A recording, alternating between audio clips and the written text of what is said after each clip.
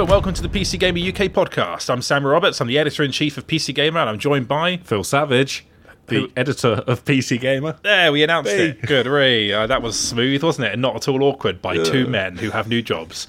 We're here to talk about games. This week, though, we don't have games that we've been playing because we've been on deadline. Also, it's July, so nothing comes out until Pyre later in the month from Supergiant.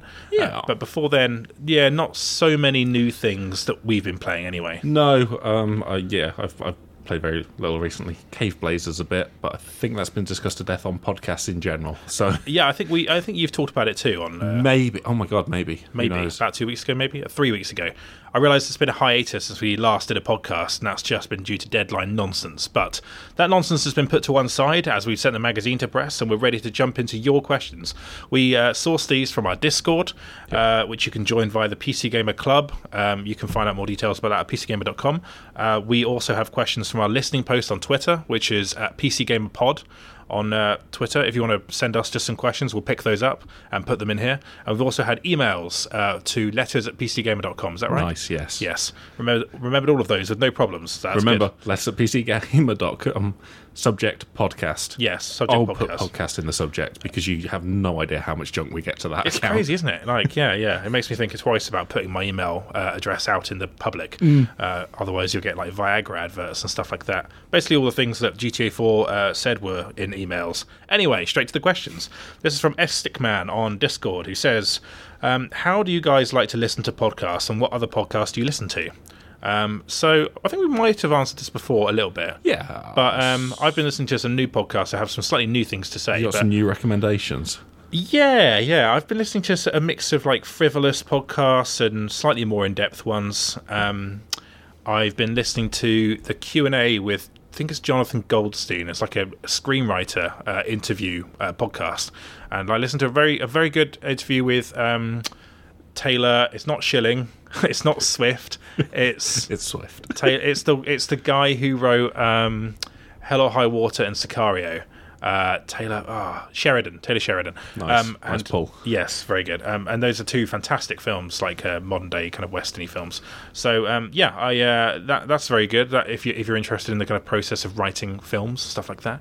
I started listening to a Simpsons podcast called Talking Simpsons, which is actually done by some old Future staff, I think. Really? But they basically pick an episode at a time, and like, I'm not sure how I feel about getting so granular with The Simpsons. That was good. That was my natural question. Is this not too deep into The Simpsons? It's slightly too deep, but it's quite entertaining and breezy, and reminds you of why you enjoy the show. And like I say, it's very frivolous, but like, that's fine. Sometimes that's what you want when you come off deadline and you're walking home sad with a £4 bottle of wine. I'll be honest, it's a £6 bottle of wine. Does this answer the other part of the question, which was how do you listen to podcasts?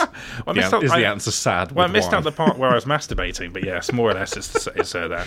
I suppose he's asking, like, do you play games or listen to podcasts? And I have done in the past. I used to listen to podcasts while playing Rocket League.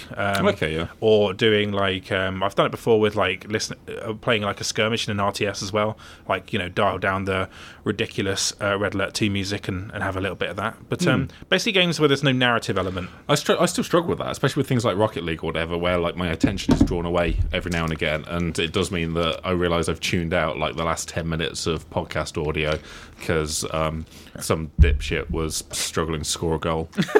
That's a very familiar experience. But you've pioneered the second screen entertainment, Phil. Yes, but usually with things that I'm sort of vaguely familiar with already. So it was like the West Wing. It was a West Wing rewatch. It wasn't like my first experience of it, which I don't think would have been possible at all. No, I mean, it would have just sounded like, it just would have been a weird radio drama, wouldn't it?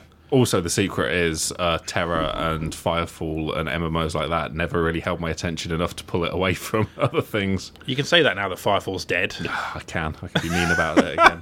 I sort of feel bad just for any kind of expenditure of human effort going to waste in such a way. But God, I didn't enjoy that.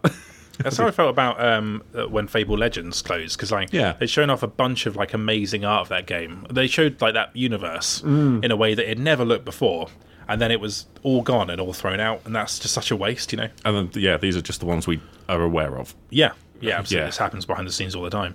I think that about what about podcasts you listen to though, Phil? Okay, so podcasts I'm listening to at the moment. The guys who do the Idle Thumbs podcast, which is a video game podcast, they've launched a new one called Important If True, which is just a more general, which is it's sort of more general pop culture and tech news, and usually quite irreverent with the tone, and that's sort of nice for a walk home or whatever, which is usually when I'm listening to podcasts, is just the 30-minute walk it takes me to get to work. Right. And I'm sort of... This is a stupid thing to say on a games podcast, but I'm kind of over games podcasts for a lot of the time. Yes, yeah. Because I spend so much of my day having opinions about video games that I get annoyed when somebody on a podcast has an opinion about a video game that I don't agree with. Especially because often games podcasts are hosted by people I know. Yeah, that will happen. At which point it's just like, okay, I want to actually argue with you about this, so I can't do that in a podcast format, but I can do it in a pub format, which is... Okay, interesting. I have a similar attitude towards games podcasts, but I make some exceptions. I listen to Eurogamer's very sporadic podcast. Okay, yeah. Because Chris Donlan... You need more of that Donlan content. Yeah, Donlan's such a warm, nice I presence. don't think, Donlan is that rare thing of a games journalist who is not available on Twitter. Yeah, which is very sensible. At. Yeah, very sensible. So that is your sort of scheduled Donlan time. Yeah, and also I think like Chris Pratt plays off of him like a slightly embarrassed nephew, which is a very nice dynamic, I think. So that's good. I listened to Soren Johnson's what is it? What's it called? Is it Tone Control? Oh no, that's Gaynor's podcast. Steve Gaynor. Was it like? Yeah, you Design Notes. Design Notes. Yes, yes. I get them mixed up because they've had some crossover in guests. But like, Design Notes, which is his very long conversations with devs, and like he gets incredible insights out of them. Like very good interviews with Sid Meier and Amy Hennig, and like you get the sort of like answers you would never get from a journalist because people just drop their guard when they're talking to a dev rather than talking to a journalist because they understand your process more, and usually they're not sat wearing shorts and Converse while they're interviewing you. Pretty damning. They're just better people. Yeah. Well, largely. So that's good. But yeah, like I think the key difference there is I don't really like listening to podcasts that have like games journalists on them. Right. But designers, absolutely. Yeah, that's fair. I think if it's people who actually have been through the process, I think that's quite interesting. It's quite like, just media and podcasts and things about the process of creating something. Yes. I guess that sort of fits in with you listening to script writing. Yeah, I think so, yeah. Yeah. Also, you're kind of like lesser spoken to individuals generally, Yes. Like screenwriters for films don't generally get interviewed. Like it's usually the director or the actors. So yeah, it's nice to hear. And he was that in that specific case for Taylor Sheridan, such an interesting story. He was an actor on Sons of Anarchy, right? And then they basically told him, we're not paying you more than this, and he said, well, I have to get a second job just to be on this cable show as a bit part player. So he quit, tried to become a writer for 5 years before Sicario came out, and he had to like move out of his apartment in LA because he ran out of cash, but finally cracked it, and has just directed a film with Jeremy Renner and Elizabeth Olsen. So it's really interesting hearing his story, and like also writers are quite cantankerous figures at the best of times anyway. For sure. And they make for good interviews in that case. Cool. Yeah. Okay, cool. We've answered that one for sure. Buttface Jones asks, BJ Blazkowicz has been added to Quake Champions, and he's surely not the end of Bethesda's cross-promotional efforts with the game. Who is the Bethesda-owned character you would most like to see in the game, and the least? Definitely Mickey Rourke. I was about to say Mickey Rourke from Rogue Warrior. Yeah, I had to get in there early because it was Ruby from choice. Wet. Oh, nice. Was that Eliza Dushku? I think it was. Yeah. I mean, it'd be quite funny to have some kind of like version of the Vault Boy running around, but also weird and traumatic. As a kind of like limited time event, that'd be fine. But if you get into a match and like 7 people have picked that, it'll be the worst. You know that like the Vault Boy would become like, is it Oddjob in GoldenEye or the Monkey in Time Splitters 2, where it's like if you pick it, you're kind of a dick because that's a dick cheap character. Why was Oddjob shorter than the other characters in GoldenEye? Because he was very tall in the films. Anyway, we don't need to get into that now. But yes, you're right, and it would be kind of irritating. But then he would have a big head, so you'd probably be able to hit it a bit easier than some of the other characters to land a headshot. So That's true. But I don't really want to see that. I'm saying it like I do, and I don't. To be honest, I'm not sure I even want to see BJ in like Quake. I don't know if I care. I don't really like it. It's like how Duke Nukem was in Bulletstorm. I don't think it's that bad. Just because Duke Nukem's embarrassing. But it's like that weird. I guess the problem is I've never got into one of these like character things that are explicitly designed to just pull from all different properties with no relation to any kind of story. Or what about Marvel vs. Capcom? You ever enjoyed those? I've never really played them, though. I don't really enjoy them as fighting games, but that's it. The iconography is so me that I can't help but enjoy Dante fighting that's true. Spider-Man or whatever. But so I'm not into Heroes of the Storm. I mean, I'm sure it's fine if you like that sort of thing, but it's not my type of game. So we're not big Blizzard guys anyway, are we? No, that's true. That is true.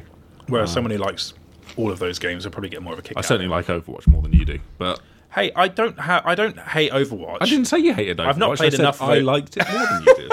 Look, which has to be true because I gave it like a high 80s score. Just because I have a problem with Winston, okay? Just because I think that's a pretty lame character design. Sam, we're not having the gorilla argument again. Let's just move on. Okay, Knighthood asks, question for Pod. What's the pettiest reason you've dropped a game? Or where do I start? I tried getting into Thimbleweed Park recently, but couldn't because everyone's head was too big. That's a fantastic reason. That's good. Well, there was an intelligent gorilla in this shooting game, and I just couldn't be doing with it.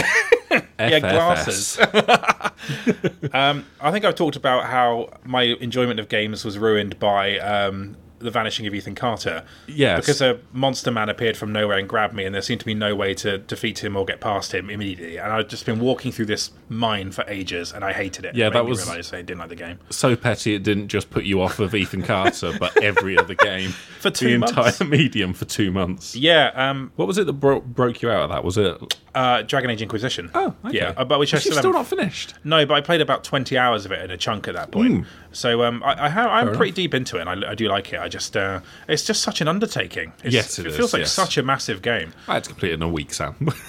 How long is it? Like, really? Is it like it's definitely more than like 20 or 30 hours, isn't it? I think I put 40 into it, maybe. And you finished it? Yeah. Okay.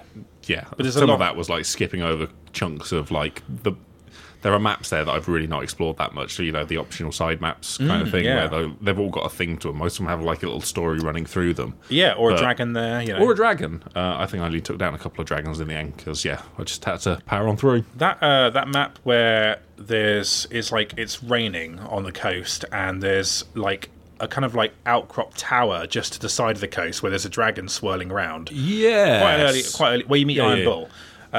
It's got like these weird hexagonal rock structures that are staggered up. Yeah, that is a beautiful location, and like I'm very fond of that game. Like I realise its combat is super simple, and like and some people didn't like that, but god damn it, and the side quests aren't great in most cases. Yeah. But it's a beautiful place to explore with that party. Did you ever get to the island that is essentially just like it's like one big mission that is a linear story, and it's just about like undoing some curse over no, that was a good little area.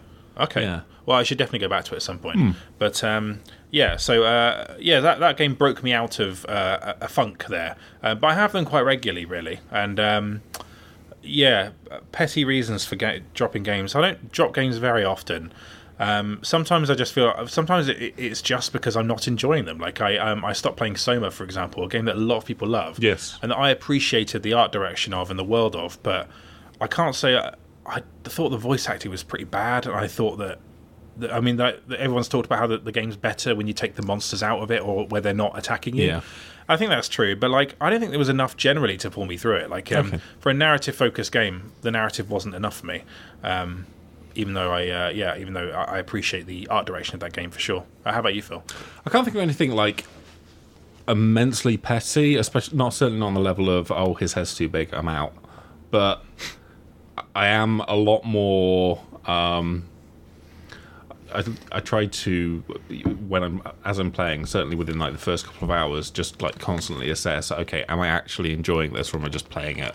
Because there are just too many games, and just in my Steam library and coming out in the next year or whatever, to spend time playing one that's a bit duff. So I'm fairly selective like that. Like, if I'm playing something and the feel of it isn't really gelling with me, I'll just stop, I think, a lot of the time. Yeah, I'm largely the same.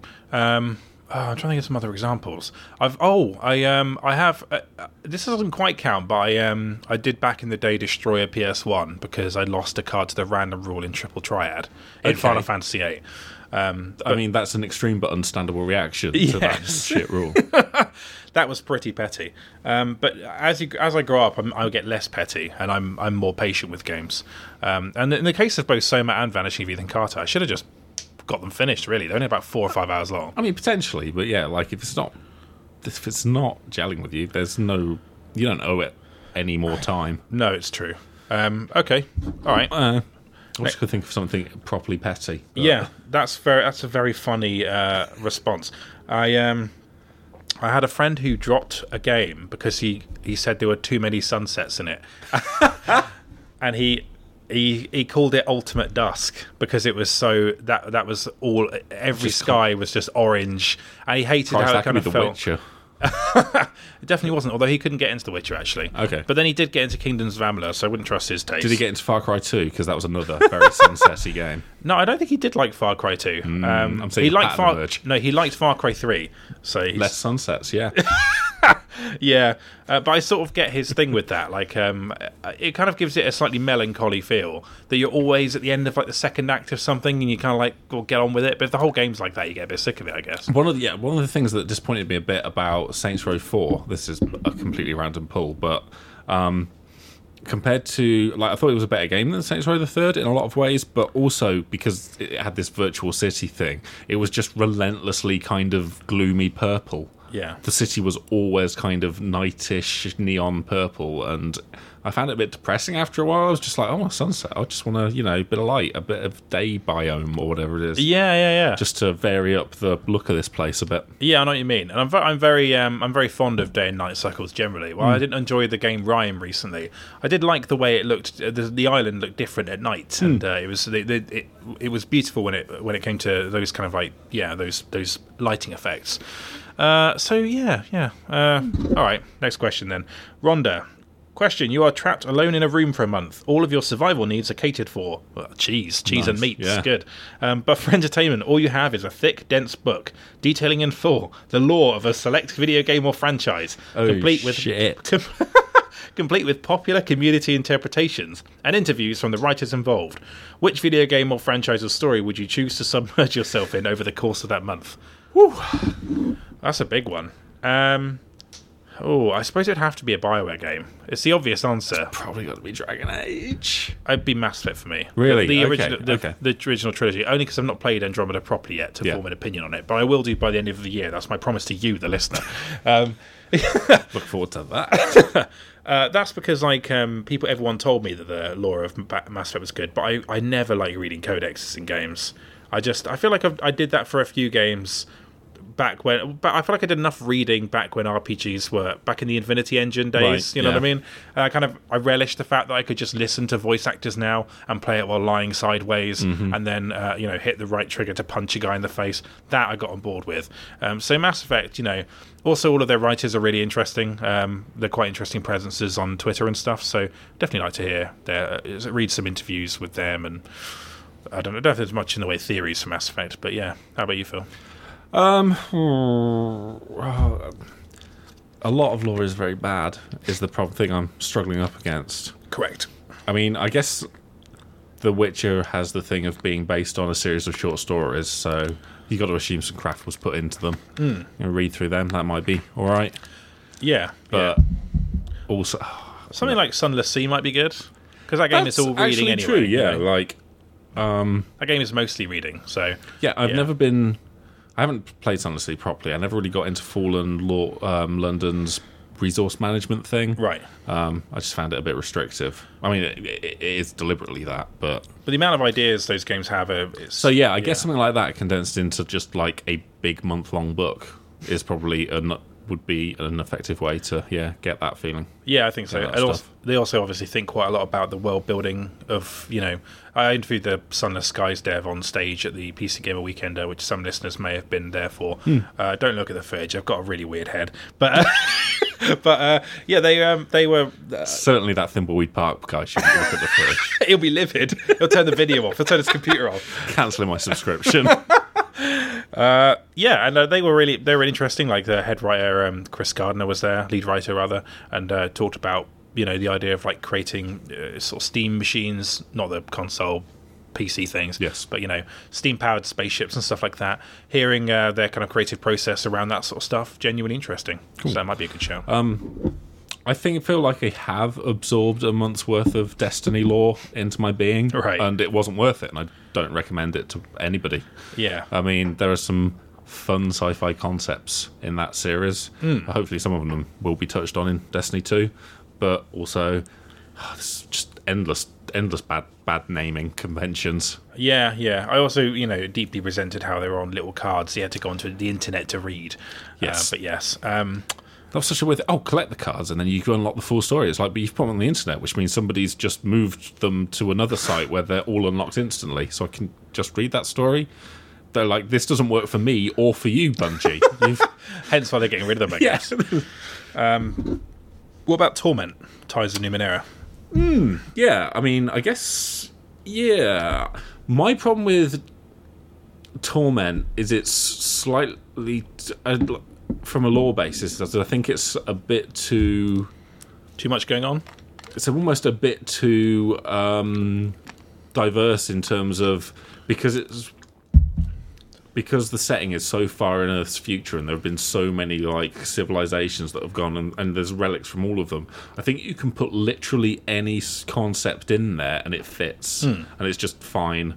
And there's almost you wouldn't get through what could essentially be Torment's lore in a month because it could be anything. Right. Also, just playing through that game across like the 20 to 30 hours I played it's so dense with like concepts to get your head around. You wouldn't like to read that again. But it actually... the concept of spending another month with that... Yeah, I mean, having that, but you'd be just exhausted. It would be like the most exhausting month of stuffing your face with meat and cheese and reading this... Craft beers, you'd have craft beers. Every sentence, just like some weird philosophical concept applied to 5-dimensional space or something. And it's just like, whoa. I got a free beer from Independent Spirit for mentioning them on Twitter. Really? Yeah, well, the thing is, I didn't do this with the intention of getting a free beer, but I went there. I said, like, I'm going to go buy a chocolate beer from Independent Spirit, and, like, I think it's because I'm a regular customer. Yes. And they thought it was nice that I mentioned them, I guess. But, like, I did think afterwards, do I have to declare this on some kind of corruption spreadsheet? Because... Especially now you're saying it out loud in a recorded audio format. No, but the thing is, I insisted on paying for it, and they wouldn't let me do it. And they said it's fine because they don't sell dark beers in the summer, and therefore it's not really a big loss to them because it might go off or whatever. Okay. But yeah, it was a strange moment where I was like, I felt quite uncomfortable about it, and then thought, I mean, declaring this would be weird, wouldn't it? Because it's not like I tweeted it under the... Yeah, I mean... Yeah, I don't think there's any... Yeah. I think that's fine. But anyway, what I'm saying is... if you're listening to this 4chan, you've got nothing on us. This isn't... That's the only time that's ever happened, and I felt so guilty that I went back the next day and bought the same beer for £7. So yeah, that was the thing I did. It's very good anyway. Another telling look into your neuroses. Yeah, going back to because the listener always needs more of that. Oh my god! It's called Cocoa Cacao, I think it's called. It's very, very good. But like, it's something like 11% chocolate. Gosh, get them to sponsor the podcast. No. In fact, take the name of the place out of the podcast, Phil, so it doesn't sound... I'm not going to do that. Oh, fuck's sake. Okay, we'll just move on to the next question then. I think we were pretty comprehensive there, but what I realised is I'd rather just read some books rather than I'd rather have a good book. But I also can't think of, like, any game with a tie-in book that I'd really want to read. My girlfriend has mocked me for how few books I've read. Okay. Compared to... She asked me, how many books have you finished reading this year? And then I said... First of all, do comics count? And she said no. And then I realised I've beat 8 games this year, and I've nearly finished 1 book, and that's where I'm currently at. So yes, if I was trapped for a month, I'd want to do that. I'm glad to hear you agree, Phil. Okay. Next question then. Bliam, what were your screen names / online tags growing up? Among my friends, we've all realised even when we sign up for a new MMO or service, we tend to use same screen names even if we're a bit embarrassed by them. I think what's interesting is that a lot of people who go into games journalism make their Twitter tags what their old online ideas, and then I read them and I'm like, that's a bit embarrassing to have as an adult. See, all of mine, I have some really embarrassing ones, but all of mine have been stricken from the record. You'll find no evidence of them really out there.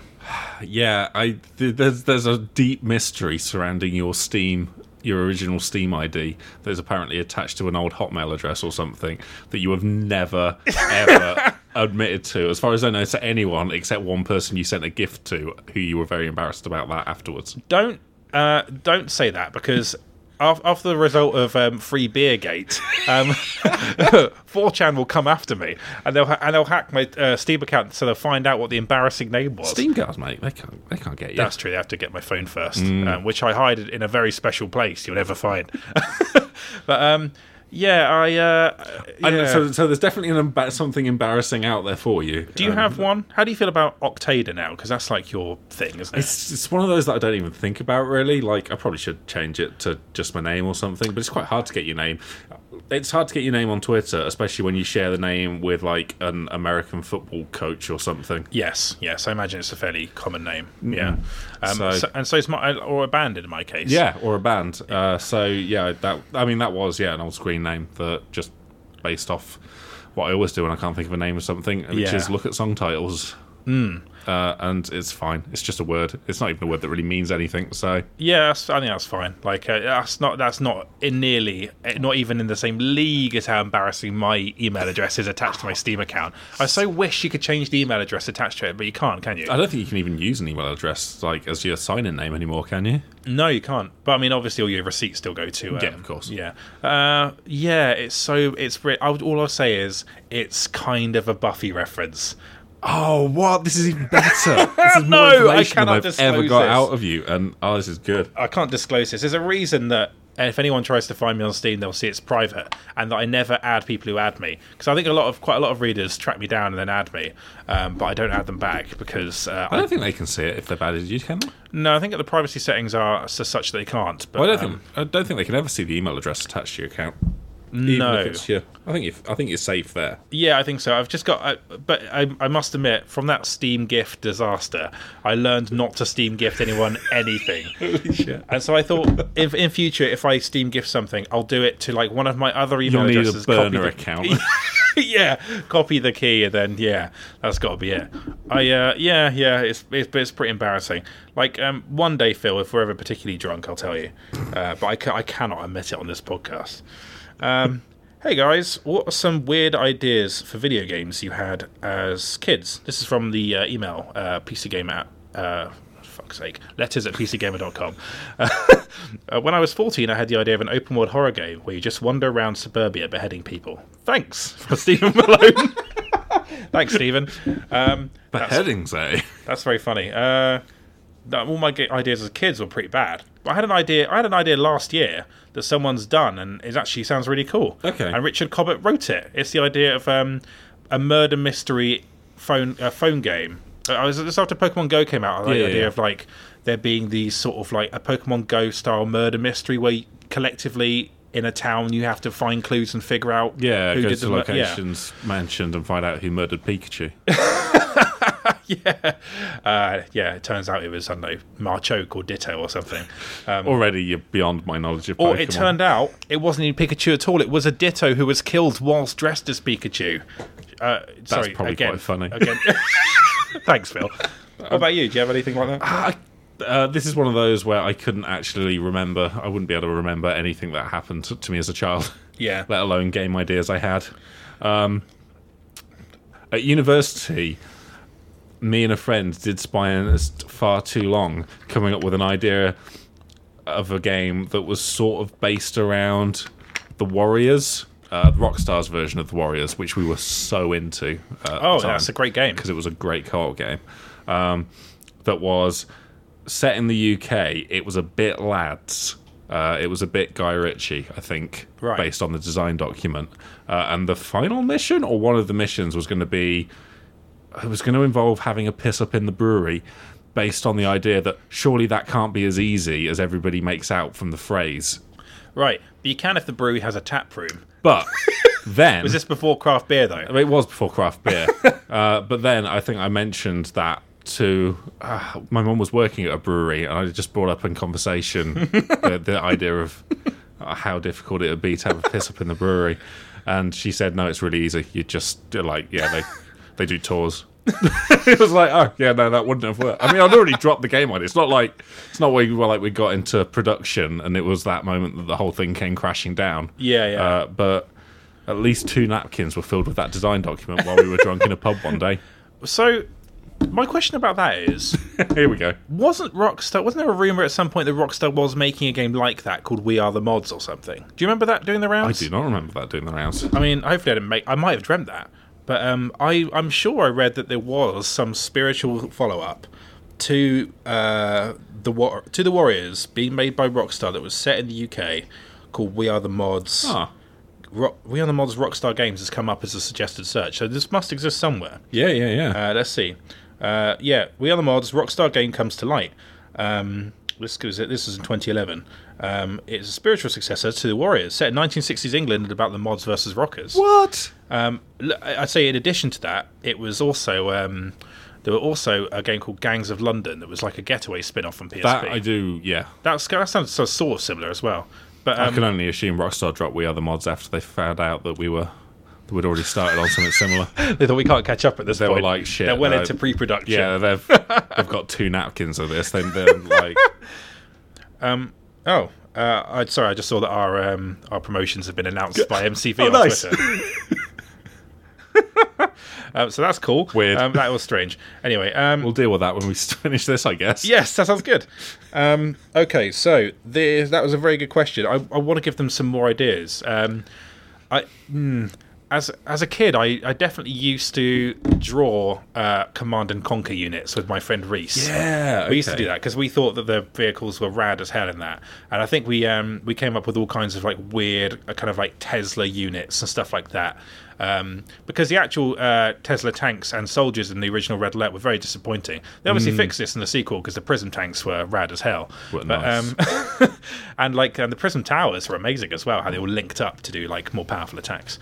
I did spend a lot of time. I got it in my head that I wanted to make a mod for Command and Conquer Tiberian's Son, because it's like there were some out there mods there with like these weird sprites that were put into the game and whatever to create new units.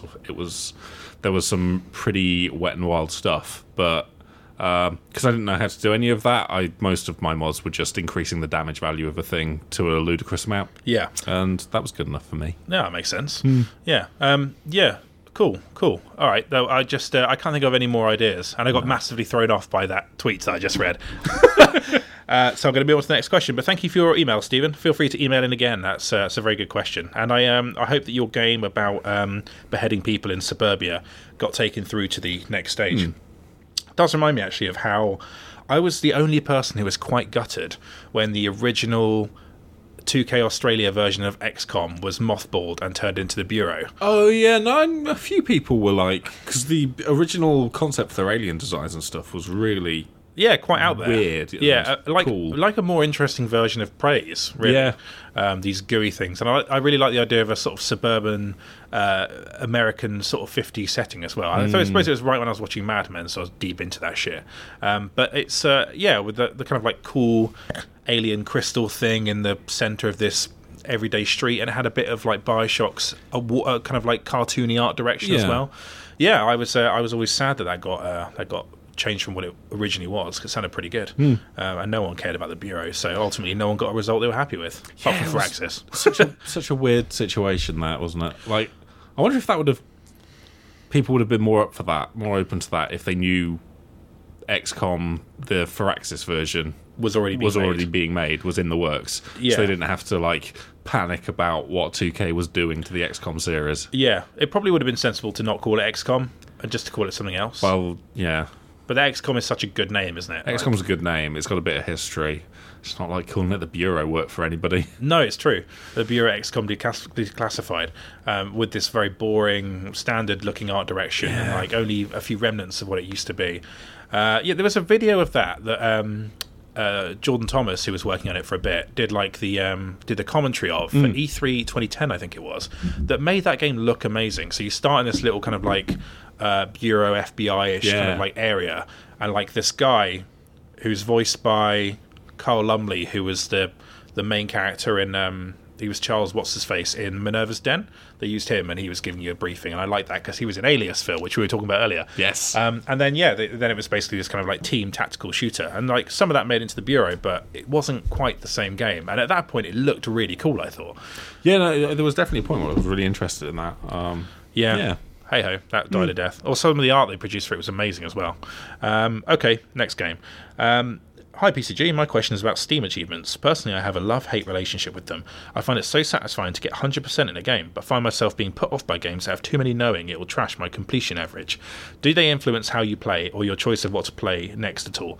Keep up the good words. That's from CJ Toth, who is very nice to us on Twitter about how much he likes the podcast. So yes, very, very grateful for that. Thank you. So I don't at all, actually. Just because it's my completion average... I think it's balked anyway. Like, I think if you start a game, it doesn't necessarily count towards your completion average. I seem to have to go past a certain point. I have no idea. But it doesn't, because I literally don't pay attention to them at all. Like, I did used to when I played on Xbox 360 a bit more, but I've more got into the habit now of just trying to complete as many games as possible, as opposed to mainlining one particular game to get all of the achievements or whatever. Do you still take notice of them when you're playing on a console or anything? Like, no, because I think even people who are... I don't know. Actually, I don't know. I've always assumed people who, like, the Xbox and PlayStation, either one, probably a little better at presenting achievements as a thing than Steam is. Yes. Like, Steam, they're so sort of varied, and they don't really... There's no, like... Yeah. There's no hub where Steam goes, look at you, you're great, look at all these achievements you've got. Yeah. You can't just sit and browse your collection of achievements, as far as I know. And if you can, it's probably a third-party site. So it's not like... I don't think Steam really does anything to draw attention to them. They're just kind of there. You can pick them to use as, like, to put on your profile there's a showcase page thing, yeah, if you unlock that spot on your profile or whatever. Steam's such a weird place. It's a very strange platform. It's a strange shop. Like how it gives you a badge for like turning a trading card into beans or whatever. Yeah. Like I've got one of those. I'm like, well, I don't really want that on my profile. I think that's quite embarrassing, actually. You can probably take it off.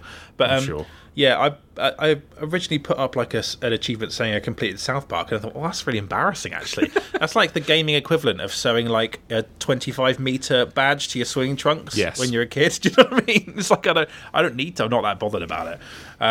But yeah, I it did used to though, and I ended up playing Dragon Age, like Batman, in certain ways because I was conscious of that, but.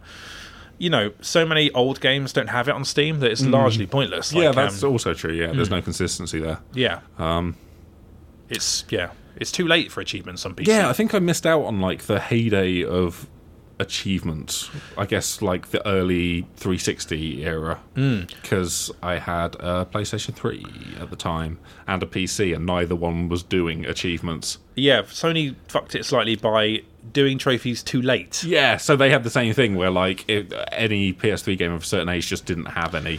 Yeah, and then games that didn't have them. I remember like they patched MGS4 to have them. Do you remember when there were news stories years? Endlessly about this game's getting trophies? Yeah. Gives a fuck. But I did play Uncharted again just to get trophies, which is really embarrassing in retrospect. I will say, like, even now, like I'll probably every now and again I'll browse through the list, and like if it suggests a way, what I quite like, two things I quite like achievements for.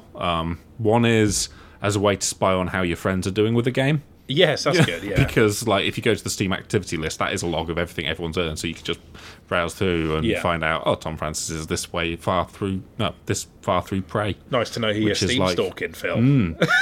Just any one of my friends list appears in that list, so they all get they all get my attention. I quite like that as well, actually. That's true. Also, I like how it can show you how far you are through a game. If you want to get that's to the end also of it. quite handy. For Rhyme, that was handy, because I was like, I want this to be over. When is it over? When is it over? It's over now, good. But yeah, it's like when a big game like Prey comes out with like everybody on your list is playing, it's quite fun to just see like, okay, you're this far through and you're doing this route and you're doing this particular thing. And it's like, okay, that's nice. It can also punctuate key moments in games in ways that make them give them a bit more impact. Yes. So I noticed that in Steam, where you do Steam in Prey, where you do I think like a certain combination of things to an enemy, and then you get an achievement for that one specific way you did it. Right. That's then being used well, I think. Like, Yeah. It's just saying, and also sometimes, the other thing they do well is like just suggesting ways that you can play a thing. Like, it's a nice way of showing off some of the advanced systems in a game. Yeah. Like, by showing some of the sort of extra combinations and things you can do, and that's a way to sort of think about your build. And it's like a little hint system that doesn't feel like it's a hint system. You can get some nice sort of references in there as well. Yeah, like there's jokes there. Yeah. I mentioned this in the top 100. Which we've written now, but isn't out, so we'll talk about that in the future. On the 27th of July. Nice. Yeah. Yeah, there is a specific achievement in Portal 2 called this is the part where he kills you. And it is part of a, 4-step joke where that line is repeated in different formats. Characters saying it, a chapter title comes up, another thing comes up, and then the achievement pops up. Right. And it is, the sequence is so deliberate that they obviously timed out when that achievement would pop. So it was part of the extended joke, which I thought was an impressive dedication to craft of making something funny, especially because for an achievement, it's only going to pop the once. Like, if you ever replay Portal 2, you're not getting that achievement. You've already got it. So yeah, I don't know. That was the one I always remember is, I don't know if this is in the PC version, because I reviewed this for a magazine many years ago, but it's Mafia 2. There is a moment in Mafia 2, to be honest, I'm going to spoil it because it came out 8 years ago, or 7 years ago.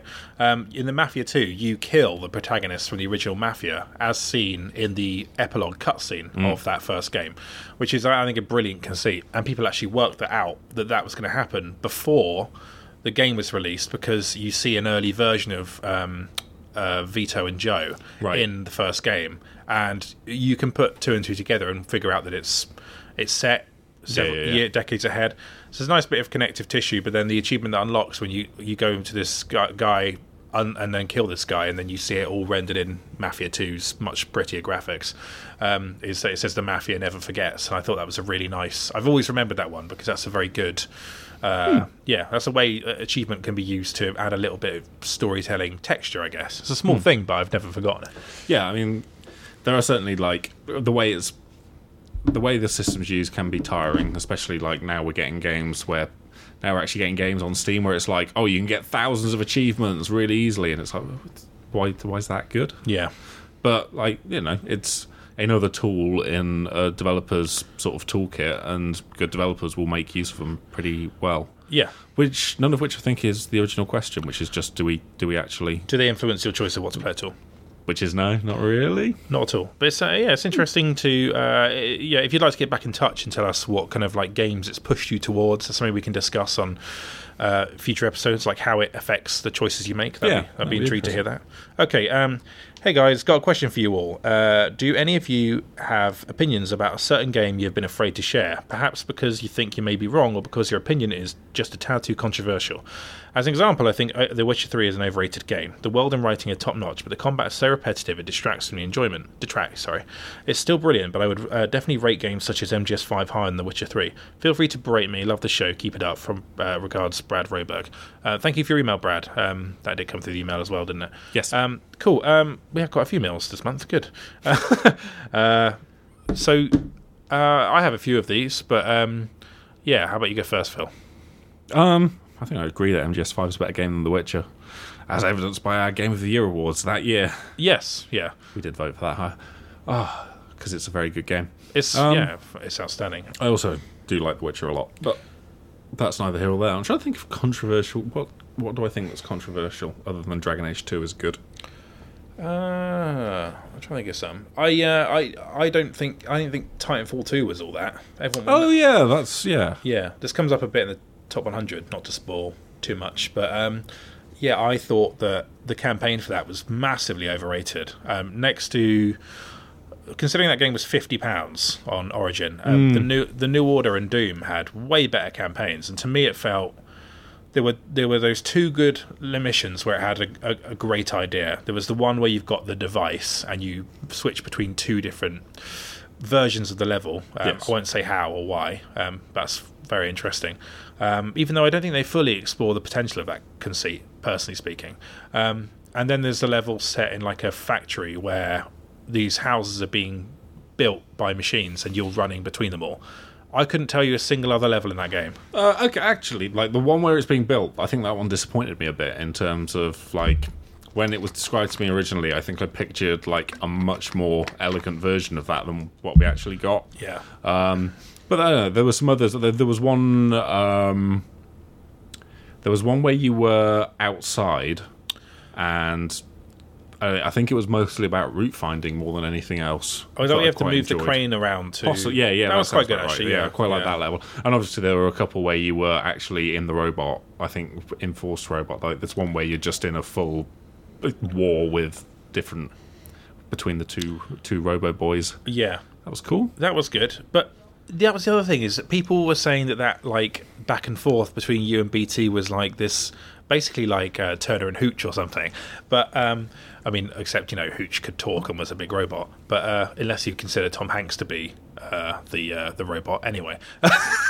I thought that was massively overrated. I didn't laugh at that once. And I didn't really find it particularly endearing or any better than, like, any other dynamic in a game. Okay. Like, consider, like, some of the back and forth that, like, BJ Blazkowicz has with, like, other characters in Wolfenstein. Didn't think it was anything to write home about compared to there were a those. few charming moments, but, I mean... It wasn't as good as if it had been a dog. But then, that goes without saying almost. We're comparing it to MGS5 again. Exactly. I agree that it is a lot for what you get, especially because the multiplayer kind of petered out. It seems to peter out quite quickly in terms of like what people were talking about it. I don't know like what the health of that multiplayer community is, but yeah, certainly like it was overshadowed by COD and Battlefield 1, right? Quite expensive for what you get. Although I did just basically like the shooting of it, I think. Yeah, no, I agree with that. And I think the movement was amazing, and piloting a mech is fantastic. Like, the new abilities, yeah, they're multiplayer, fantastic. But, like, I guess I'm just talking about the single player, really. Yeah, fair enough. But, yeah, that's not really that controversial, because I'd still probably give it, like, a low 8 or a high 7 or something. Controversial opinions. Ooh, we're doing dead air on the podcast. Yeah, that's not good. It's just the sort of thing. That's the sort of thing that normally gets me to delete a podcast off my iPod. Oh shit! Constant shower. That's what we need. Do you think like games I've hated over the years? We should probably go away, think about it, and come back prepared. That's not a bad idea. After we've actually. Let's come back to that one. Let's pencil that in for next week. Yeah. Should we do that? Can do. Yeah. Yeah. Okay. Cool. Sounds good. Well, no, actually, we can't because you're not here next week. The week after, then. I'm not here the week after. Okay. At some point in the near future, we'll do it. Okay, cool. Dear Sam/Phil/Andy and all. Andy. Remember Andy? When's he back? He's got to be back soon, right? I think he's back like early next week. So hopefully you're here. 21st, you here for that one? Yes. Yeah, I'm here on the 21st. Andy's going to be in on the 21st. Yes. Cool. Maybe me and him will do a podcast. Yeah, that'd be good. Is it me, or is Eastern game design leading the way at the moment on bigger titles? From the world-beating Japanese open worlds of MGS5 to Breath of the Wild through the JRPG FF14 Stormblood remaster. Maybe he means 12. I'm not sure. Anyway, Stormblood, along with the recent PC releases of some old classics. It seems there has never been a better time of it in terms of reception in the West of Japanese creative leads and their singular vision. Sorry I struggled to read that. I apologise for that. When my thoughts turn to the next highly anticipated works, they are clearly also from the East. Polish studio CD Projekt Red and Battlestate Games Escape from Tarkov spring to mind. So I guess what you're saying is like not American or British, right? Yeah. Or Canadian. The only AAA exception might be Arcane, likely at the earliest concept stages after near back-to-back releases. Of course, what remains is the strongest entry of the year from an indie dev, and this leads me to speculate as to why now. I think one factor, a point well rehearsed on the podcast before, might be the over-commercialised blockbuster AAA corporate production process, with its attendant big budgets and even bigger teams, is likely detrimental to the creative process. Organisationally, the size of teams leads to a lack of critical nurturing and transmission of ideas. Keen to hear you debate the wider points or put the case for the West. Food for thought and discussion anyway. Keep up the good work and enjoy Blighty this summer. Cheers, Sparky. Well, it's interesting because you and I have both played a fair few Japanese games this year, right? Yes. I don't know if I'd lump them in with like Eastern European games though, in terms of like. I don't think so. No. No. I think there's quite a different set of cultural styles at work there. I think the point though is that like places that I guess in the last few years America has largely been, North America has largely been driving big AAA games, and it's been something of Japanese renaissance in the last year or so. Then of course, that's what we're hearing a lot, isn't it? Yeah. I think that's fair to some extent. Although MGS5 was a little while ago now. Yes, and certainly with and Zelda is the sort of thing you can only make when you're a publisher who needs to sell a console. And you need a game that's going to do it, and you put basically 2 studios and a lot of people onto making it for 5.5 years, which is not something that most companies can do. The results are obviously amazing, but I don't think it's necessarily indicative of anything wider there. I guess also like the idea of it being like multiple studios coming together is actually sort of counter to the point being made, where like that does sound like a more what's categorized there as a Western style development model of, just getting all your resources onto one thing. There's certainly a vision to Zelda, but like it feels like a lot of different people, different crafts came together there. For example, there's one story that's just reading basically about a man who froze to death on a mountain, and it's actually that's the one part where I thought I've seen this done better in other games than Zelda. Everything else in Zelda is fantastic. Actually, except the combat, that's not great either. But it's brilliant. But it is good. I'm sure. Yeah, it's a brilliant open world game with like some amazing kind of one-off weird little places. It's an extraordinary game for sure. But like outside of that, I don't know. Like you've been playing Yakuza, right? Yes, but that's always kind of bubbled along as its own weird thing. Yeah, I think I don't think that is significant of any renaissance because that's like sort of one of the things that has survived through. It's difficult. Like these a lot of these concepts I've not really had to articulate before because a lot of it is very specific to console development as opposed to what I usually write about. Yes, but there is like an era of like a type of Japanese games that still play like quite early console PS2 era games. Yeah, they've got slightly better, but they've never really broken out. And I would lump in things like EDF, Earth Defense Force, like that. They are still PS2 games in nature. All the extra resources just go towards making more ants on the screen.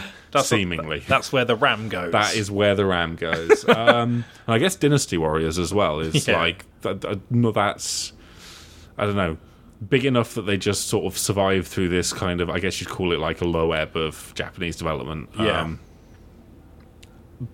But like I don't know, were obviously beloved enough that they managed to sort of keep going even despite like there being less worldwide attention on them. I think Yakuza's probably in there, although the series has been getting bigger and weirder as it's gone along. And it seems like more and more people are getting into it as well as it goes, which is a cool thing. Yeah, Yakuza 0 does seem to have broken out a bit, and I wonder. It's hard to say why. I think being on PS4. I mean, that probably helps, doesn't it? Yeah, I guess that does help because the 360 was the big one last generation, and they just weren't on there. Yeah. So I think that's a big deal. Like, I wonder if that is like a big part of it to an extent, is that like Japan has never really been into Xbox consoles. While the West was enjoying the 360, probably harder to persuade like Japanese devs where there's like maybe where it's not a shoe-in that a thing's going to get localized over. Yeah. It makes it even less likely that there's going to be a 360 version at the time. Yeah. I think to kind of broaden this a little bit, like I think Probably there's a few things to consider. One is that like as Sparky mentions, you have these ports of very well-liked games coming across to PC, like Valkyria Chronicles, Vanquish, Bayonetta. Sega's responsible for a lot of them. Yes. But you've also got Capcom doing Dead Rising and Dragon's Dogma. And you've even got like I can't remember who's responsible for that, but Spike Chunsoft releasing things like Danganronpa. Yep. Those are coming to PC now. The Zero Escape games. Yeah, many visual novels are now on Steam. Yeah. Which they always should have been, really. But like that's happening more and more, and like that will only increase. Although some publishers still seem reticent about it. For example, Konami did bring MGS5 out on PC, which is great. That was good, but they haven't brought any of the older Silent Hills or Metal Gear there. But basically what I'm saying is that like you're getting this wave of good Japanese games at once on PC, which is really cool. But like it's not necessarily indicative of where that industry is now. It's more that it's a best of. Yeah. So, because if you look at the newer stuff, like that are part of the quote-unquote Japanese Renaissance, so like Neo, that never came to PC. Nope. Final Fantasy 15 still isn't on PC. Nope. And that's not like massively beloved game either. That's like it was well received. I guess not. It was well received, but it's not like it was getting 9s and 10s everywhere. No. Yeah. But it is good. It is good. It's a nice car ride with my boys. Yes. Persona hasn't come to PC. Nope. And that dev's been making those games for years, so that hasn't really changed too much. I think it's a lot of them coming out at once that's probably done it. For sure. Like Persona and Zelda came out at the same time here, which I think is why people started talking about this. But I will say that it is good to see Japanese publishers going back to making games in Japan. Like, I really hated the trend last generation of publishers getting Western devs to make their games, disbanding Team Silent, then giving it to a studio to make a 5 out of 10 Silent Hill game. Like that was bad. Or like what's it called? The Resident Evil game, Operation Raccoon City. Yes, crap like that. Or Lost Planet 3. Or like any of those games, like just that kind of westernized. They just took the identity out of those games, with the exception of DMC. Yeah, DMC by Ninja Theory is fantastic, and it's a shame that didn't come first rather than last. But it was basically the last of those sorts of games. And it's the first time anyone had figured out how to do them well, how to do it properly, and even then the community hated it, or sections of the community hated it anyway. Yeah. I would argue there only needed to be a Japanese Renaissance because publishers did that to themselves. Potentially, yeah. And so it's nice to see Capcom doing like Monster Hunter, even though I thought that demo at E3 wasn't very good because it's not my sort of thing, I don't think. But Monster Hunter, what's it called? World. Yeah, that's coming to PC, isn't it? Yes. Yeah. That is that looked very of that series, which is cool. Certainly, yeah. Marvel vs. Capcom, that's very that looks very them as well. Even things like Tekken 7. Yeah. So there's it's definitely in a better state, I think. But that's my take on the matter. Anything to add, Phil? Not really. I think we discussed we did discuss like multi-studio projects in a previous podcast. Yes. It seems like me and Andy. In my head, me and Andy had a slight argument about it, which sounds right. That may not have happened, but that's what I think happened. No, that is what's happened. Andy said he didn't like it, but then we offered some examples of it being done well. Of it being fine. Like Black Flag, for example. Okay, so we've got 3 more questions. Oh, there's a controversial opinion. Go on. I don't actually think Black Flag's ship combat is all that. It kind of just annoys me. There's too much of it. It's like having to stealth around the bigger boats. I just find a pain. I sort of do like the feeling of cannonballs colliding into like ships. That feels good in that game. That feels good. I don't like steering my boat into position where a cannonball can fire into a ship. Yeah. I just find that annoying. I sort of I talked a bit about this in my preview of Assassin's Creed Origins coming next issue, but I like it because it's quite intricate whereas nothing in Assassin's Creed is. It's hold down one button to do this. Yeah, that's fair. And so I like that. But that's you can read about that then anyway. I won't bang on about Assassin's Creed again. On the reviews page, this is from Gary Birchall, who is a game developer and long-time PC Gamer reader. Thanks for this, Gary. On the reviews page, the photo of Phil. Why is there a strange grey tuft of hair poking out from under his t-shirt? Is he secretly a faun? One, yes, but that's not even what that is. Yes. I mean, we actually promoted Phil because we found out he was part faun. That was ultimately what happened there. What is that? We should have brought that with us to look at, shouldn't we? No, it's a weird thing to say. Well, then we could have decided on air what the whether you are a faun or not. Well, I know what it is. It was my belt. It's a frayed belt because I couldn't be bothered to get a new belt at the time. That's fine. I've been wearing this belt for 10 years. It is a fabric white belt that is frayed at the end, and the bit poking out is part of that frayed belt end. There you go. That was a mysteries revealed. A surprisingly comprehensive answer. It's the second thing someone has pointed out about that damn photo. Should we get you a new one? The first being Chris Thurston, who pointed out that it looks like I was a tiny man trapped in the magazine. That is very true. But I will say that Tiny Phil, as I call it, is my favourite part of the magazine. It's like Pocket Phil. He's like, he as Phil says, he is a man trapped inside a magazine. Yeah. And it is frequently hilarious. What's a game with UI UX so good that you forgot you were even using a menu or HUD? That's from Pierre on Twitter. Oh, that's an interesting question. Yeah, I should have again. Yeah, this is one of those questions I wish I'd prepared for. Sorry, Phil. Have you got the questions? No. Oh, wait, no, there's the email. As we're walking down to the studio. Like, this will give me time to formulate some strong answers. It's been a very busy week, okay? It's fair. Yeah. It's fair. Yeah. Good UI. Oh, I really like Resident Evil 7's healing system. I've been playing that recently. How does that work? Well, you just see bits of red on the screen, and then you just use a herb. Okay. And then, but the UI is really nice. It just sort of slides in from the side, and you choose it. And actually, you don't even need to do that. It's hotkeys, a hotkey to heal. So you just hit the right bumper or a key on your keyboard, and then you basically pour a little bit of medical liquid on yourself, like and you're fine. Old Far Cry button to dig twigs and bullets and stuff out of yourself. Yes, I'd say that's one thing that Far Cry 2 did well. Actually, was the UI on things like finding diamonds in your car and stuff. Yeah, and the fact that the map was a physical map object that you had to look at, which I just quite liked. The sort of which Firewatch borrowed. Yes. You know? Yeah. And fair enough, it's a great idea. Yeah, there you go, because we often complain about Far Cry 2, and it's... you do. I'm all right with Far Cry 2. I like Far Cry 2. I gave it a 7 out of 10 back in the day, which I stand by, because I think it's a slightly flawed game. Okay. But you complain about Far Cry 2, and we're still comparing it to other Far Cries, which is... Yeah, well, because I think that, like, if you're going to play a Far Cry game now, you'd probably play the raucous one with all the fun open world stuff. I'd play Blood Dragon instead of Far Cry 2. It's a more enjoyable game. It just is. Dislike Blood Dragon intensely. Malaria is not more fun than a Blood Dragon. I will not have it. Like, by all means, Far Cry 3, 4, or even Primal, but not Blood Dragon. But Blood Dragon's good because it condenses Far Cry into this really nice little island of stuff to do. Yeah, but it's intolerable. Well, just the tone of it. You want petty reasons to hate a game. Like the opening, the bit where they're like, oh, we're going to subvert tutorials by making you thumb through endless tutorial pop-up messages. That'll be funny. No, it was just shit and annoying. And I didn't want to do it.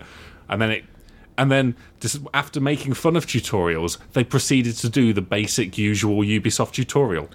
It wasn't even a replacement for their actual tutorial, which they also put in and was the same as every other Ubisoft tutorial. Yeah. And it was like, what the actual fuck was any of this for? Yeah. And then I played that game for another half an hour, but no, I never forgave it. I've never entirely liked that series. That is petty.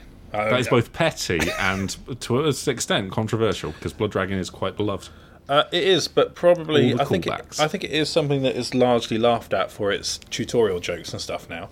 Bad jokes. That reminded me of one actually. I was quite petty towards Oblivion because of its those faces that when you try and convince someone and the little face the contours amazing and stuff. expressions. I thought that is rubbish. Yeah, it's bad. I was hungover at the time playing on my friend Andrew, and he was trying to get me into Oblivion, and I never did. Sorry, Andrew. But I got into Skyrim anyway. But I thought when you try and convince someone and they're angry, and it's like a potato contorts, and like I was like, it's a very good system. Fuck this game. I mean, that's not even the stupidest thing about Oblivion. It's like it's not even close, really. Yeah, the best way to level up your athletics is to throw yourself off a building, or maybe acrobatics is just to take full damage. So I just endlessly went a little route to throw myself off a building to level up, because I needed to hit so many level ups with minor skills before I leveled up the major skills, so I could maximise my leveling up system per level. Quite like that though. It was mental. Because they'd never do anything like that now, and it's well, yeah, because it was like super broke. But I mean, it was also more interesting just from a mucking about with systems perspective. Like it let you get away with a lot more, which is fun. Yeah, we had a genuine answer for that UI and UX question in there, didn't we? Like Far Cry 2, I guess, or Far Cry 2 is a good one. Any you can think of?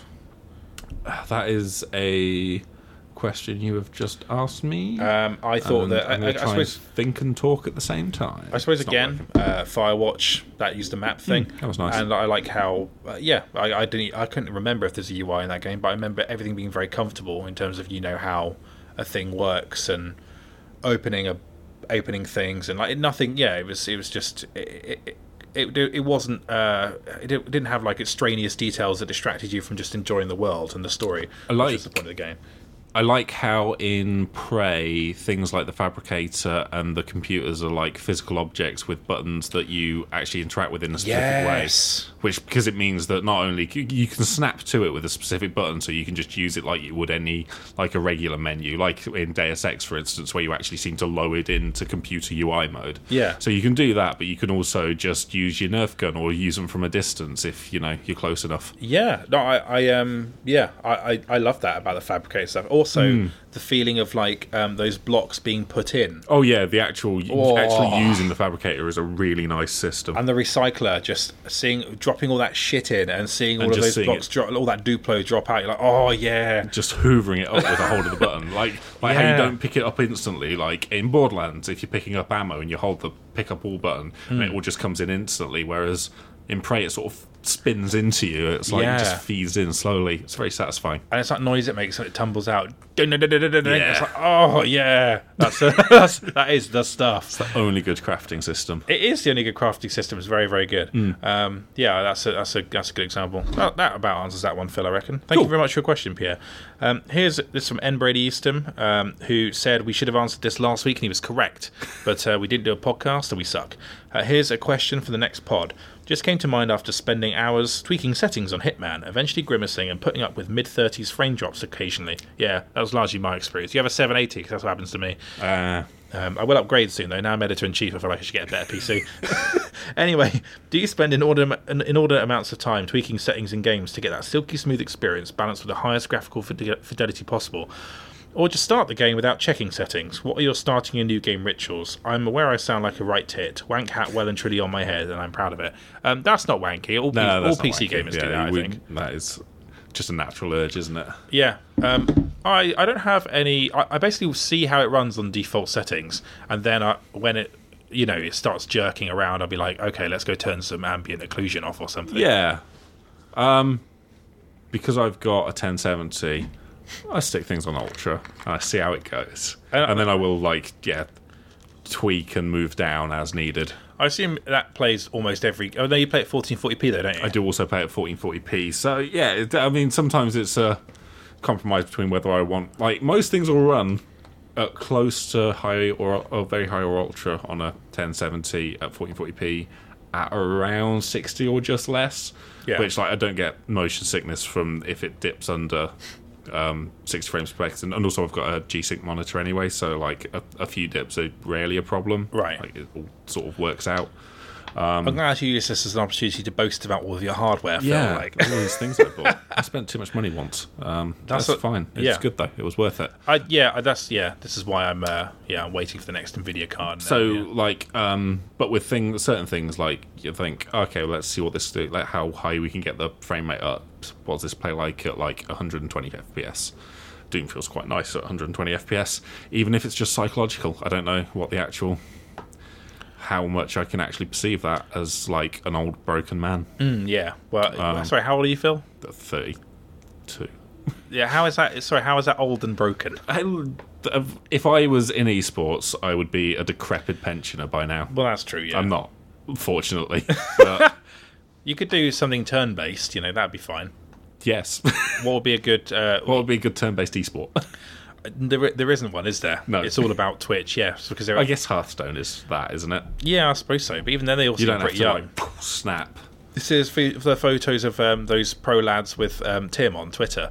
They look very young. Like I think you've still got to be pretty young if you're doing it. Maybe it's to do with just, I don't know, like maybe there's like a time on when your go is or something like that. I don't know. Above a certain age, you just like just some sort of gene kicks in and you're like, oh, it's not real sports. Yeah, so I think like if you're born in the 90s, you're fine. Yeah, if the dad gene has kicked in, you're screwed. Yeah, so if you've got a shed, you're screwed. If you've got anything with Black & Decker on it. I think we're being offensive to both esports and dads right now. We're firing in all directions, I feel. So... What was the question? I don't even remember. Oh, that was it. Your rituals starting a yes. game. Yeah. So I'll pop stuff on Ultra. If there's a chance it's like a big, new, pretty game. Otherwise, just default, or I'll use that. Nvidia's got that thing, haven't they? The GeForce Experience thing where you can just say, you know what my computer is, sort this out for me. Yeah, that's pretty good. The only thing I hate about that is that you have to... the first time you sign into... Basically, the first time you use it, you have to sign in and create an NVIDIA login. You never had... you never used to have to do that. Yeah. And NVIDIA have introduced it since, and they've actually fucked the program up, because that is so infuriating to do. It's awful. And like the thing is that like recently there was some kind of settings change on my PC and I needed to log back in. Yeah. And like finding the details was as if I could remember that password. Yeah. It's like, come on, NVIDIA, why did you do that? Yeah.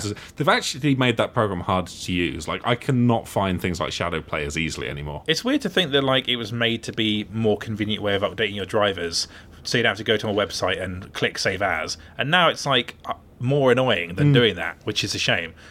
A very good piece of software, but you didn't used to have to log in. And that was better. I mean, a piece of software that is less good than it was originally, but that does some very useful things. That sounds like basically every version of Windows since like I don't know 7, I guess. 10's all right actually. I quite like 10. Yeah. I quite like 10, but it's very needy, isn't it? Badgers you with stuff and wants you to buy shit. Yes, it can be. Yeah. Like how many times have you been asked to buy Office 365? Because I get fucking loads of those. I think I found out how to disable it, asking me to do that. Right, but I think it's hostile to have that on by default. I think that's a very hostile thing to do. Absolutely, yeah. But anyway, I'm not that bothered about it. I'm not going to tweet about it or anything. Okay, that's the end of the podcast. Thank you very much for listening. That was a bit unusual and went on for quite a long time, actually. Yeah. But hopefully you've enjoyed just hearing that kind of random selection of stuff. We very much appreciate your questions, and we'll, since it's a fairly quiet time of year, we'll probably do a game-focused one next week. Then maybe do another one like this. You're not here next week. No, the week after maybe. And actually, it's the 21st of Friday. I don't know. We'll look that up after this podcast. Yeah, it's also possible I'm not going to be here for a lot of next week, when Andy's here. So there may not be a podcast next week because I just don't think there's enough people in the office at any one point. Or it'll just be Andy talking to himself. We could also do that. I mean, he's missed a lot of podcasts at this point. Yeah. Maybe you should do that. I can make him come in and record 5 back to back. So but we will be back in the near future, essentially when we're all back in the office together, which is actually a while away. But we'll probably do one with me and Joe Donnelly, who's moving to our office. Be back for you, yeah. Yeah, maybe me, Joe, and Tom Senior on the week that I'm the last week of July. Yes. But hopefully there'll be one before then. We'll see how it goes. And in the meantime, if you want to get in touch with us, as I mentioned at the top of the show, letters at pcgamer.com to email us your questions. Subject line podcast. You can also tweet us at PCGamerPod, or you can find us on social media. You look for us, type our name and PC Gamer into Google, you'll find us. You'll probably find us. We're there. And then you can also, what's the other thing I forgot to mention? Discord. If you're a member of the PC Gamer Club, which is a reasonable price a month to get a digital copy of the magazine, a free game, and also access to our membership channels and a very good RPGs book, as in the Phil made in digital form. Those are all the things you can do. But yeah, you can ask us questions in our Discord channel. We have a very specific thread set up in there for the PC Gamer podcast. We'll have probably made a new podcast by July 27th, but if we haven't, that's when the issue's out. Yes, and then we'll be doing our top 100 commentary at some point, so you can read along and listen to our poor choices and make your own mind up. But yeah, thank you very much for listening. If you want to leave us a review on iTunes as well, that'd be greatly appreciated. It just helps us find more people and grow our community. And tweet a friend. Yes, a few people have done that for us already, and I'm very grateful, including I think at least one of the people who asked us a question today. So yes, thank you for listening. We'll be back soon.